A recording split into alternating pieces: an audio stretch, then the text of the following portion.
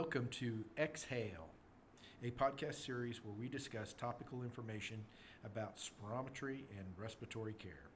I am your host, Mark Russell, Marketing Communications Manager for Vitalograph US, a global leader in respiratory solutions. This is episode number 1. Today's guest is Susan Blonshine, President and CEO of TechEd Consultants. Susan is one of the country's leading authorities on respiratory therapy and specifically in pulmonary function testing. Today we're going to discuss the NIOSH spirometry training course that TechEd Consultants provide, and also we're going to touch upon the new ATS guidelines. So I hope you enjoy. We're here in Lenexa, Kansas at the Vitalograph's U.S. offices at our new training center. Hey, welcome, Susan. Thanks, Mark. Hey, why don't you tell us a little bit about your background and what brought you here today? Yeah, I'm a registered respiratory therapist, registered in pulmonary function testing, certified asthma educator. I've been practicing respiratory therapy and pulmonary diagnostic testing for a number of years now. And one of the things that I really enjoy is education and helping others understand pulmonary diagnostic testing, how to do it well, and how to care for our patients well. So what we did today, the last couple of days, is we provided a NIOSH spirometry training course. Wonderful. How did it go today? Great. We had a great couple of days. It's really enjoyable to watch people with no background whatsoever in spirometry testing to go through that first day where there's, some confusion, a lot of information that they have to take in, to the second day where you can really start to see them understanding the information and making really good progress in terms of doing good quality testing. And who are these students? I mean, why don't you give us an idea of, you said some of them don't have any background whatsoever. Who are these people that are wanting to attend your classes? Why don't you explain to our audience what's involved in that?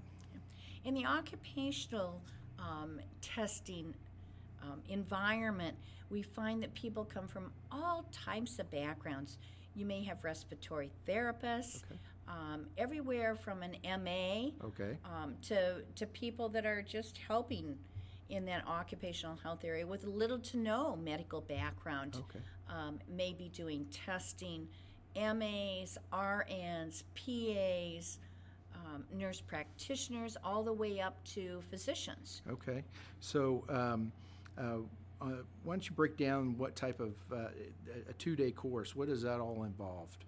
The 2-day course that NIOSH certifies for directors to provide includes a specific number of didactic, and a good amount of that, at least 50% of that, is hands-on practicing, learning how to do the test appropriately. And most importantly, they come out of that 2 days with the ability to do a good quality spirometry test. Wonderful. So how did you get to this opportunity to train a lot of people? Why don't you tell our audience your background? Well, I started my own company about 25 years ago. I'd been at the hospital for 25 years, worked in every area of diagnostics that I could, developed a multitude of programs in that setting, but I wanted to do more. I really wanted to be able to spend my time full-time doing writing and speaking and teaching and really working in pulmonary diagnostics in several different venues. And so one of those things, as the years went on, was being a course director for the NIOSH spirometry courses. Okay, great. And why don't you get into the specifics of how somebody could sign up to one of your classes? We have our own website at TechEd Consultants that you certainly could go visit. And on that website, we have a section related to occupational health as well as our spirometry classes. Also, the NIOSH group, through the CDC, also has a calendar of available NIOSH courses too. And we do courses in our own offices in the Lansing area, but we also travel. All over the country. We do. We travel, we'll work all over the country to do NIOSH spirometry training courses as well. So it must really keep you busy.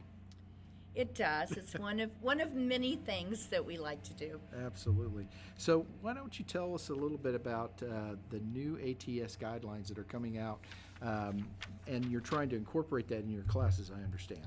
Right, and we will be as soon as NIOSH has an opportunity in their office to really decide, what we want to update, when it needs to be updated, integrated into the courses. That process is starting to occur. And does that happen yearly, or is that something that they do on random occurrence, or what happens to Well, these? this is a really significant change Okay. now. The last spirometry standards were published in 2005. Oh, okay, so it's been a while. It's been a long time. Yeah. On October 15th of this year, there were new spirometry standards published Okay. through a task force that included the European Respiratory Society and the American Thoracic Society. It takes a lot of work. That group has been working for at least a couple of years now. And those new standards were then published in October. Okay. And what we'll see is those new spirometry standards will get implemented within the NIOSH spirometry training courses. The new standards will be implemented certainly in all the spirometry equipment. All the manufacturers are working very hard right now Sure. to incorporate. At Vitalegraph, Yeah. they always want to keep up to the leading edge of these standards in the U.S. Definitely. Yeah, and so it's a lot of work. It's Sure. a lot of work for everyone to take new standards after this many years and start incorporating those into our practice. But it's really important that we do that it doesn't take us 5 years, 10 years to incorporate these new standards. Sure. It should happen reasonably quick. Right. Within our practices. And there's many things about these new standards I think that will really help people do a good job with spirometry performance as well. So several things have changed. Just a quick summary of that. Why don't you give us a couple examples? Yeah, certainly relative contraindications have changed. There's several things related to equipment. The calibration of devices now, that range and what we expect in terms of device accuracy and calibration has changed. Sure. There's several things related to quality assurance and to how you do the procedures and what we accept for things like hesitation or a back extrapolation, and things that we're asking that the manufacturers do for us that help too, so that there's more information in the devices that tells you, about your test. If you've done a good job or there's something you need to check, some more consistency, standardization in those statements, as well as standardization in the operator comments. Okay. So they don't have to type everything in, Sure. so we can make their job easier as well. I think one of the interesting things that's come through these new standards is the task force actually did a survey of individuals who had performed spirometry, so our patients, our subjects. And they haven't done that before in the past? No, Oh, no. that's I think interesting. that was a really interesting thing that they did. That data will be published a little bit later on from that survey. But it's good to learn how our patients feel, how the people we're testing feel about what we're doing and how we instruct them and how we do our job. And I think all of that leads to better testing. Sure. So I think that's one of the really good things That's interesting. they did. They talk a lot about operator training Uh-huh. and competence assessment, that we have to maintain competence in Okay. the testing. That competence assessment needs to be integrated into what we're doing. Sure.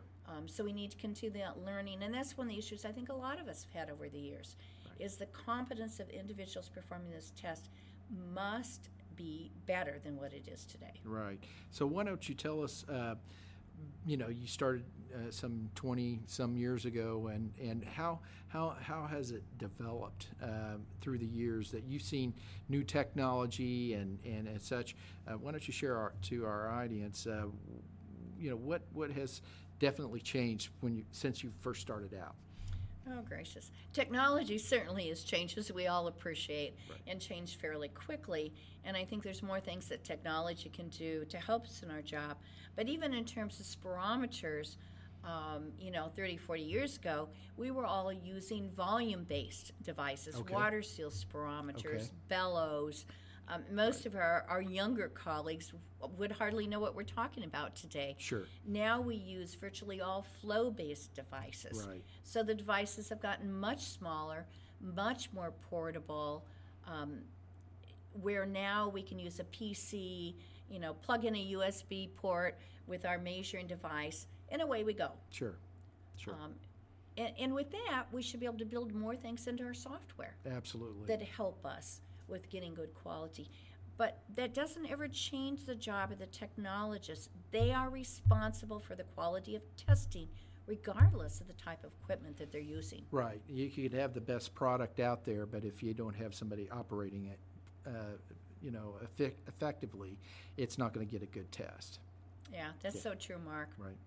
Interesting. Well, hey, Susan, thank you for joining our very first podcast. Hopefully this has been very informative to everybody. And please, if you like our podcast, please like us on the where you hear it locally. And Susan, again, thank you for joining us on our very first podcast, and hope we have you back here again. Yeah, my pleasure. Thank you. Thanks so much. You have been listening to Exhale Podcasts. I'm your host, Mark Russell. If you've enjoyed what you've heard today, please leave us a review and subscribe to new episodes. Thank you for listening, and I look forward to you joining me again here at Exhale Podcast, sponsored by Vitalograph.